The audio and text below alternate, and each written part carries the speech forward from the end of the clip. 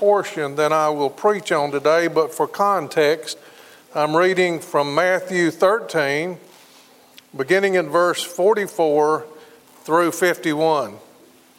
Matthew 13, beginning in verse 44.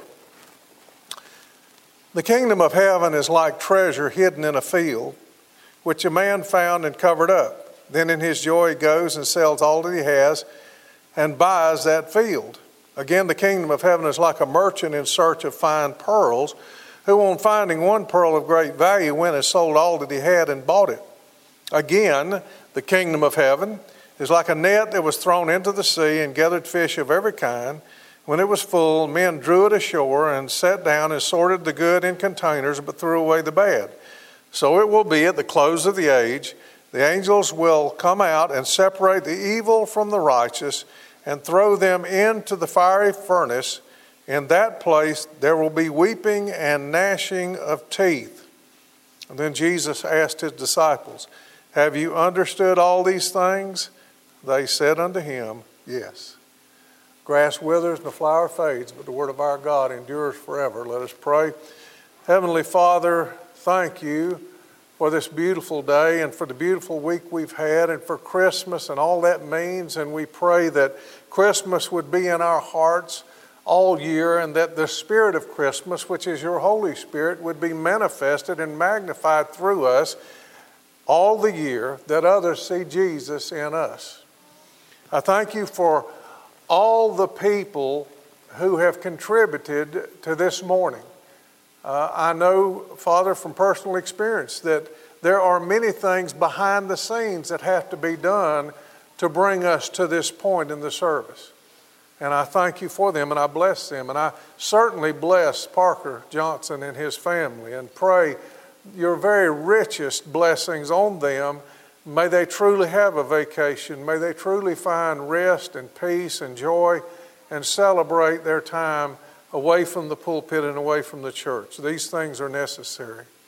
Father, your word has been read aloud. Your word said of itself that when your word is proclaimed aloud, that it will go forth in power and not return void, but accomplish all that you set forth to do with it and prosper in the thing that you send it forth to do. And so we pray, do that now. Let no words fall to the ground unless they are the words of a man.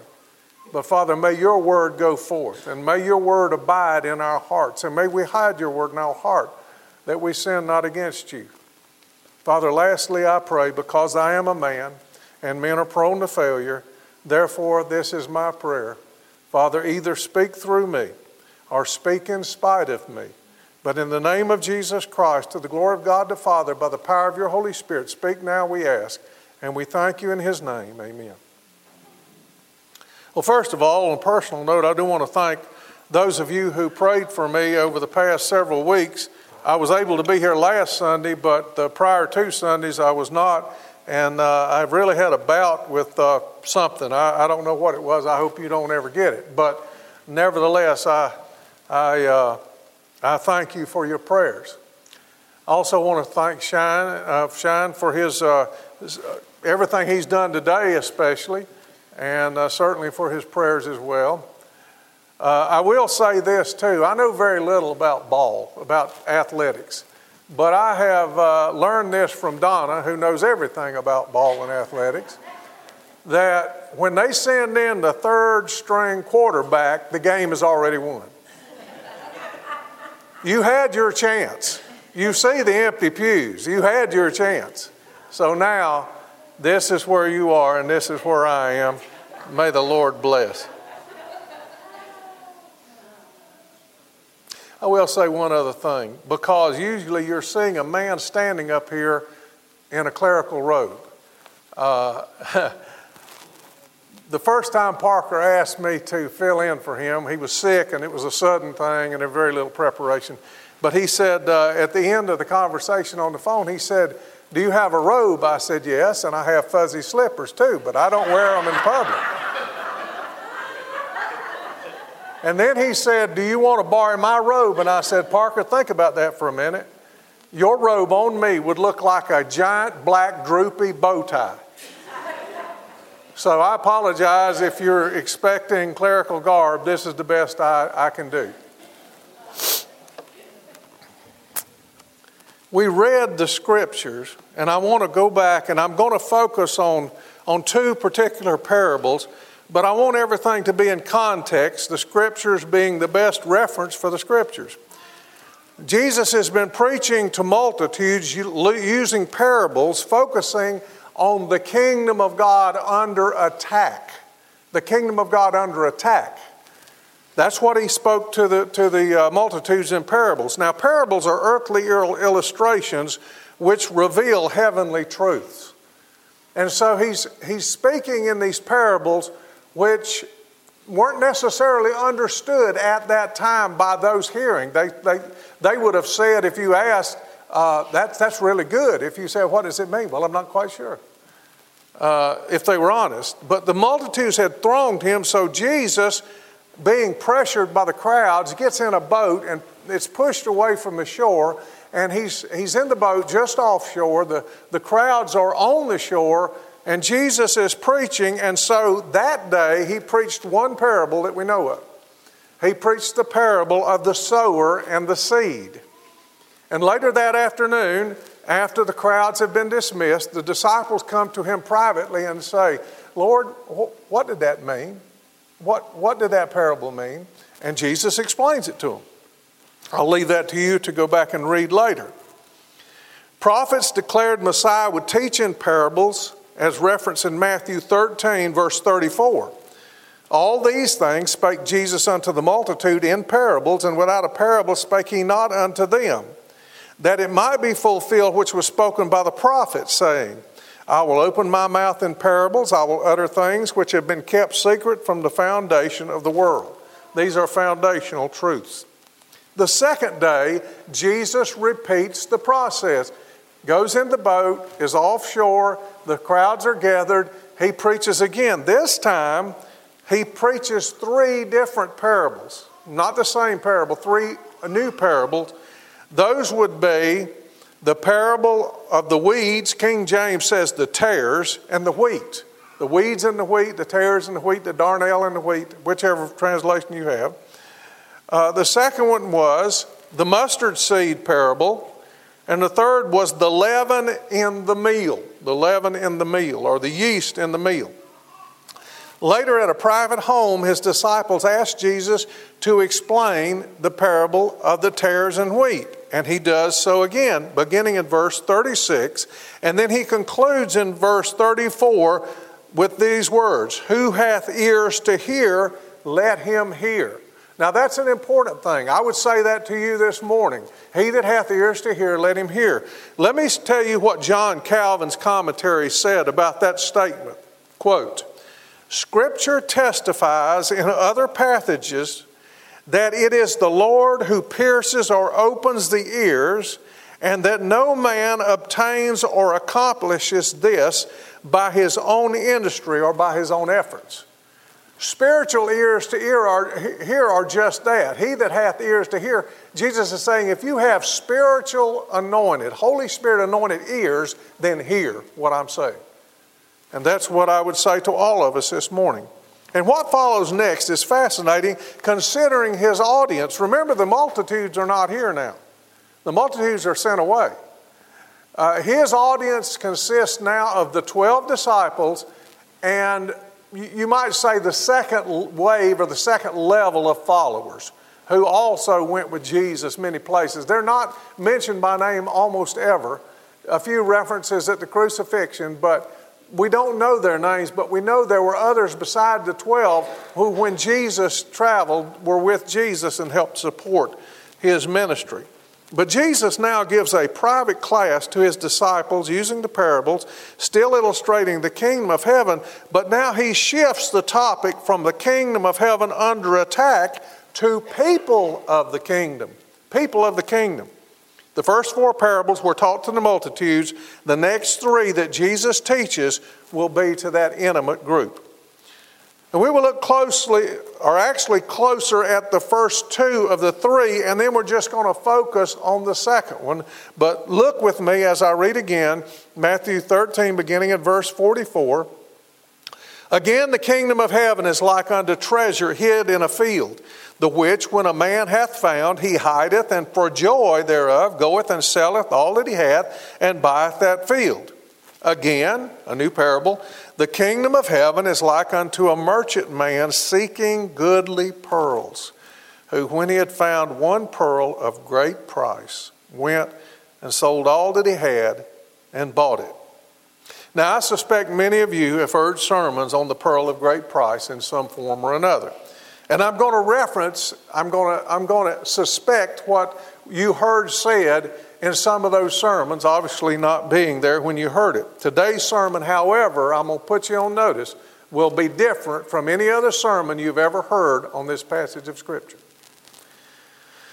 First, concerning both the treasure and the pearl, I want you to notice carefully that the buyer sells all that he has to make the purchase. Consider that statement now. He sold all that he had. All. Everything. And I'm going to elaborate on that. In prior sermons you may have heard, the minister might have said something along these lines. A man finds that item which he has sought for all his life, and recognizing its great worth, approaches the seller to establish the price. What will I have to give you to purchase this item? He asks. The seller says, what do you offer me? Well, here is all the money that I have in the world. The seller says, what else? He says, well, I have my home. He said, that would be required. What else do you have? He said, well, I've got a car, I've got an old truck, I've got a boat, a few properties. The seller says, and those would be included in the purchase price. What else do you have? And he said, well, we're down to my hobby items, my guns, my fishing equipment, my clothes, I guess. And the seller says, those two, and what else? And you can almost hear the man in frustration saying, that's everything I have. I've offered you everything except me. And the seller, leaning over in his face and pointing his finger to his chest, says, and that is the price. It will require all that you have, and it will require you. Do you still want to make the purchase? At this point, you may have heard the preacher announce the following conclusion to what he had just elaborated. He may have said something like this. Jesus is the treasure in the field. Jesus is the pearl of great price. To obtain Jesus, it will take all that we have plus all that we are. Now that sounds reasonable. That sounds sound. After all, having Jesus Christ as Lord means that we have the forgiveness of our sin. It means we now have restored fellowship with God the Father. It means we now have the abundant life that Christ promised here. And it means that we have eternal life hereafter. That's everything. And certainly Jesus plus eternal life is worth our lives and all we own. So it sounds absolutely right. Listen to me carefully. It is absolutely wrong. May the Lord give spiritual ears to hear. First of all, before I go there, let me go here and ask you this question, and this question is for you to ask yourself, not for you to answer me. Which doctrine does the Bible teach? Grace doctrine or works doctrine? It's a very important question.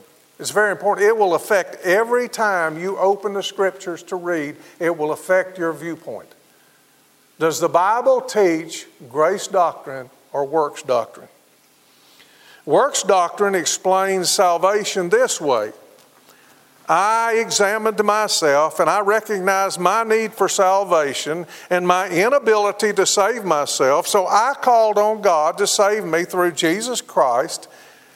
The common denominator in all of that is me. I determined, I sought, I obtained, I saved me by my works, which conflicts head on with Ephesians 2:4, which says this, But God, being rich in mercy, because of the great love which He loved us, even when we were dead in our trespasses," Shine referred to that in his prayer, "made us alive with Christ. By grace you have been saved."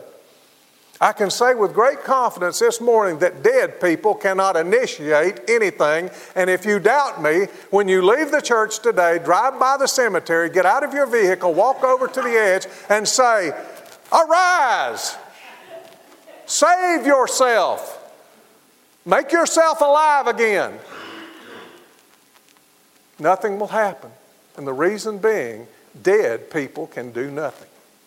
Dead people can do nothing. Well, wait a minute. The scripture just said that in our condition, apart from Jesus Christ, we were dead in trespasses and sins. If you believe otherwise, test it out. No one will move. They're dead.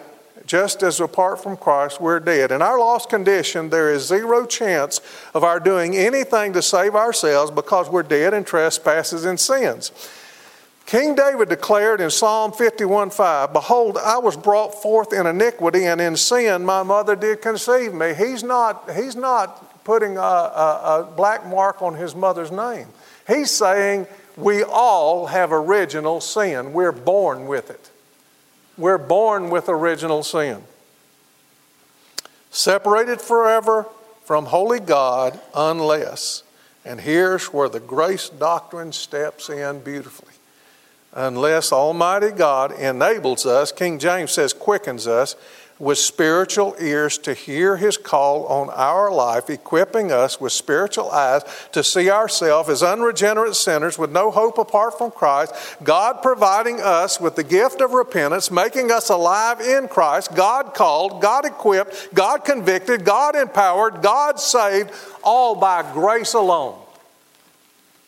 That'd be a good place. Somebody say amen. I'm not Baptist. We profess Reformed theology, which is very much absolutely grace-based. And it's confirmed by many scriptures throughout the Bible, including Ephesians 2:8, which some of you could say by heart. "For by grace you have been saved through faith." And this is not your own doing. It is the gift of God, not a result of works, so that no one may boast. For we are His workmanship, created in Christ Jesus for good works, which God prepared beforehand that we should walk in them. All right. With all the information that I just gave you, after telling you that the interpretation of Jesus being the pearl of great price is wrong, the question is obvious, right? Who then is the pearl of great price? Are you ready? Are you ready to know who is the pearl of great price? You are. Jesus is the seeker. Jesus is the merchant. Jesus is the buyer. Only Jesus could pay the price with His life. It's Jesus that sought you. It's Jesus that called you. It's Jesus that saves you. And it's Jesus who paid with His own blood to redeem you to God the Father. You say that conflicts with everything I've ever heard about that sermon. Perhaps so. But if you will look at it through the eyes of biblical doctrine, you will find that is exactly what Jesus just said. He's telling these disciples, and they don't understand. At the end of it, when He says, "Do you understand these things?" And they say, "Yea, Lord." You know, you almost want to get over here and giggle. It's like, no, you don't. But you will. But you will. Let's get back with you after the resurrection and see what you say then. Then you will say, "I see. I see with spiritual eyes. I hear with spiritual ears. Now we get it. He really is God. He really is God. And He bought us and redeemed us unto Himself."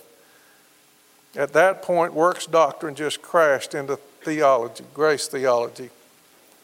You were not seeking the pearl. God was seeking you. Can I just say this in addition? I have no condemnation for any Christian who, through some other doctrine, came to Christ. That's between them and God. I have dear friends who have told me from the bottom of their heart, they say, I was seeking God and I found Him. And inside my mind it's going, that doesn't compute. But listen to me carefully. C.S. Lewis, and I'm paraphrasing, said something like this. If someone had said, when I was in my lost condition, that I was seeking God, I would have told them that's like a mouse seeking a cat. You did not seek God before God called you. You didn't want anything to do with God. You knew you were wrong, but you didn't want His righteousness. You wanted your way, my will, my way, my plans, my desires, my thoughts. And here God intervenes and God intercepts and God interrupts. And God speaks to our heart and He's calling our name at night and in the morning when we wake up and when we're driving to work and when we're coming home from work and when we're back at home and when we're sitting in the chair. God is calling our name, calling us to repentance and showing us the sinful condition of our heart that we need Christ. Bless His holy name that He does that. Praise the Lord that He does that. Because apart from His drawing, we not only cannot come, we would not desire to come. Jesus said of Himself in Luke 19:10, for the Son of Man came to seek and to save the lost. Only Jesus could give His life to obtain our souls, laying down His life to buy you for Himself, and now you belong to Him. In fact, 1 Corinthians 6 says this, you are not your own, for you were bought with a price, so glorify God in your body. Because of the price Jesus paid for you, you are the pearl of great price. You are priceless to God because the price paid establishes the worth. If you paid $1 million for an old jalopy, someone will say, what's that jalopy worth? You say, $1 million.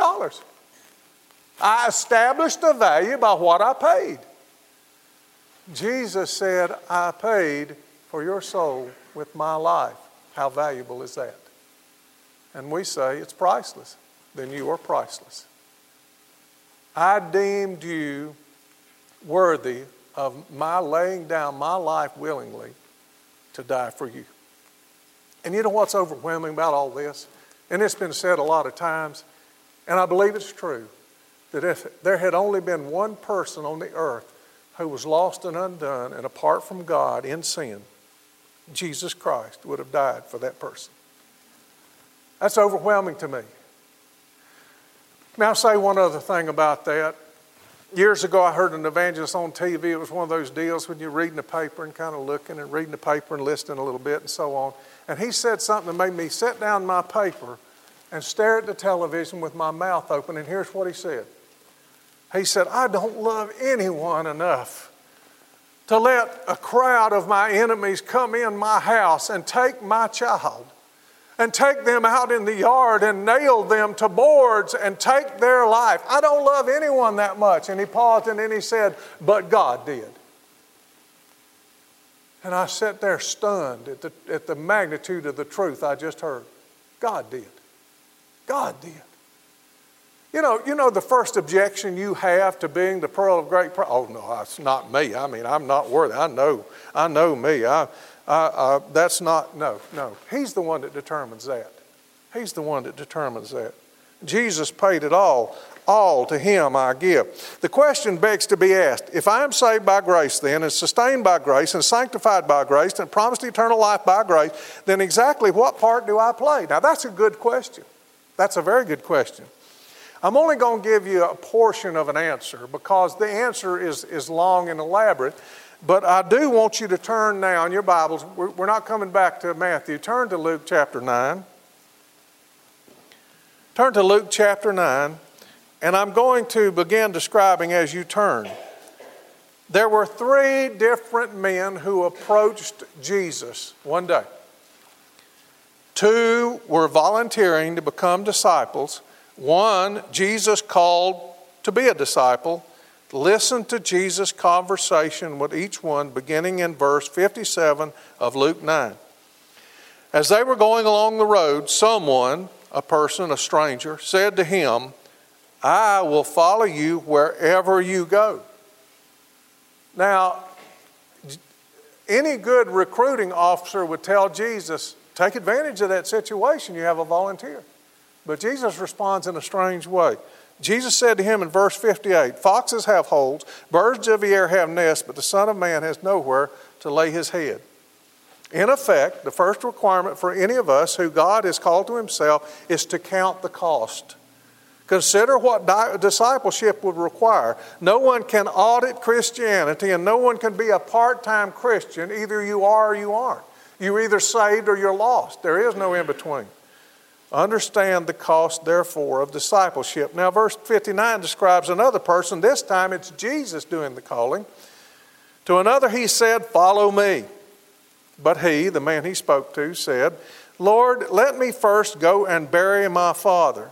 And Jesus said to him, leave the dead to bury their own dead, but as for you, go and proclaim the kingdom of God. Now, in this case, Jesus does the calling, and if you don't know the rest of the story, as Paul Harvey would say, if you don't know what the man is really saying, let me help you, because it sounds very callous for Jesus to say that. For example, if the man was saying, my daddy just died, and I will follow you, but let me go bury my father, that's not what he's saying. Here's what he's saying, in effect. His father's probably not dead. He's not even sick. He was saying, my father is advancing in age and may not have more than 10 or 15 years left. Let me assist him in his old age, and when he is gone, I will obey your call, Lord. Whereas the first man had not counted the cost, the second had counted the cost, and he determined he was not willing to pay the price until his plans were complete. His plans. If you change the word father there and insert career or parenting or financial success or educational goals, you pick the words, but it hits a lot closer to home than we realize.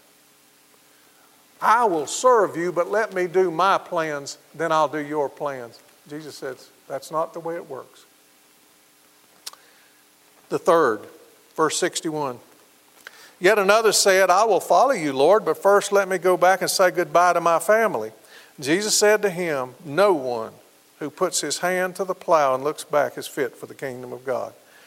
The third candidate professes willingness to follow Jesus, but, and that's a huge but. But let me first say farewell to those at my home. The man exemplifies the one who is torn between the Christ life and his past. Double-mindedness is described in the book of James as causing unanswered prayers and an ineffective walk with God.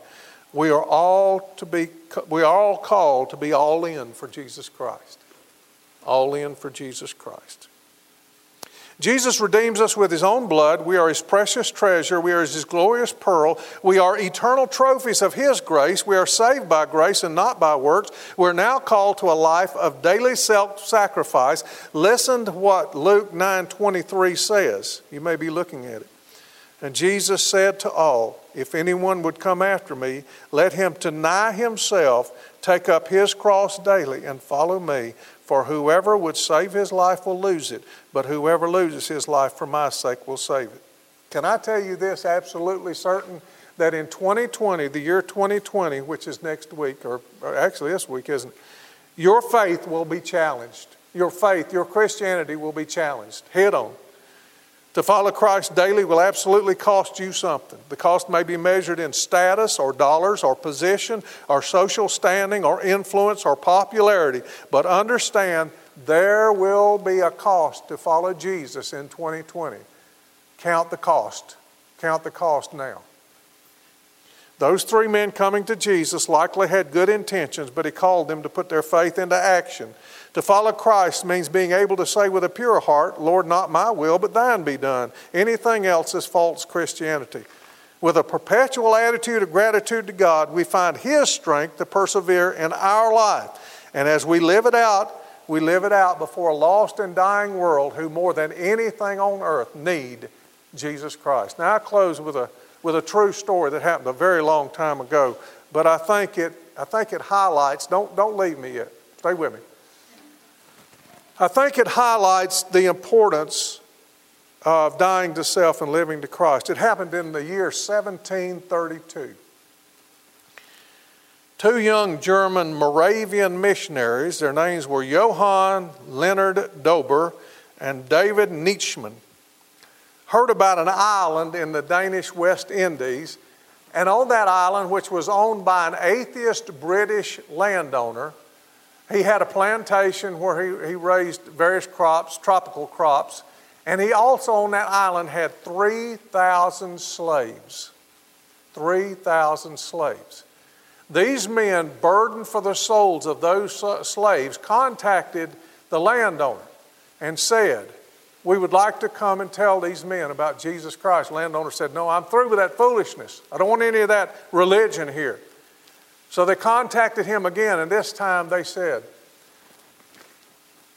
"Would you be willing to take us to your island to become slaves as well if we can preach Jesus to your people?" And after a while, the man said, "I will do that. Understand this. If you come to this island, you will die here. You will never, ever leave." And they said, "We are willing to do this."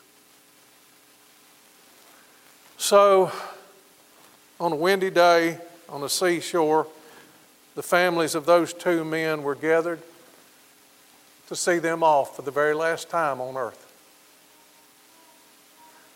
The larger sailing ship was sitting offshore, and they sent a longboat to pick the two men up. And there were hugs and tears and kisses and fond goodbyes. And both of them got in the ship, or got in the longboat, and began to be paddled out toward the ship. And as the family sat there seeing them for the last time, the two men both stood up arm in arm, and they hollered something back. Well, they couldn't hear them over the waves, and someone told the rest, said, "Be quiet, be quiet, be quiet." What are they saying? This is important. Recognizing they would never hear their voices again on earth. What is it that you want to tell us that is so important?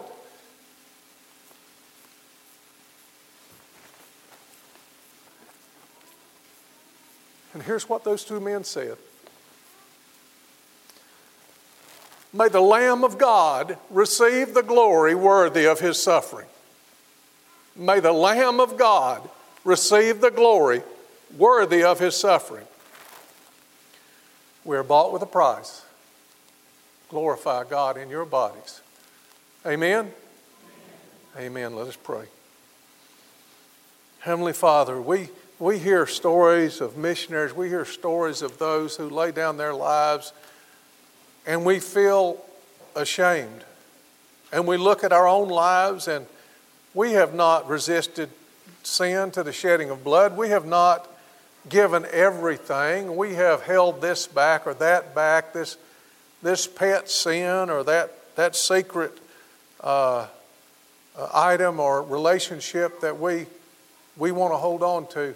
Heavenly Father, I pray this morning, speak to our hearts and give us those spiritual ears to hear, and give us those hearts to receive by your Holy Spirit the truth that we owe you everything, and that you gave us everything, and you have called us to give you, by your strength, working through our weakness to your glory, everything. Would you please do that? Would you equip each of this church, because the church are the people, would you equip this church in 2020 to shine like lights for Jesus Christ?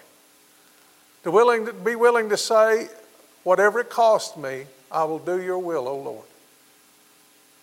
The song says, let send a great revival, Lord, and let it begin in me. That's what our prayer is this morning. Revive us, renew us, refresh us. Thank you for your great love. In Jesus' name, amen.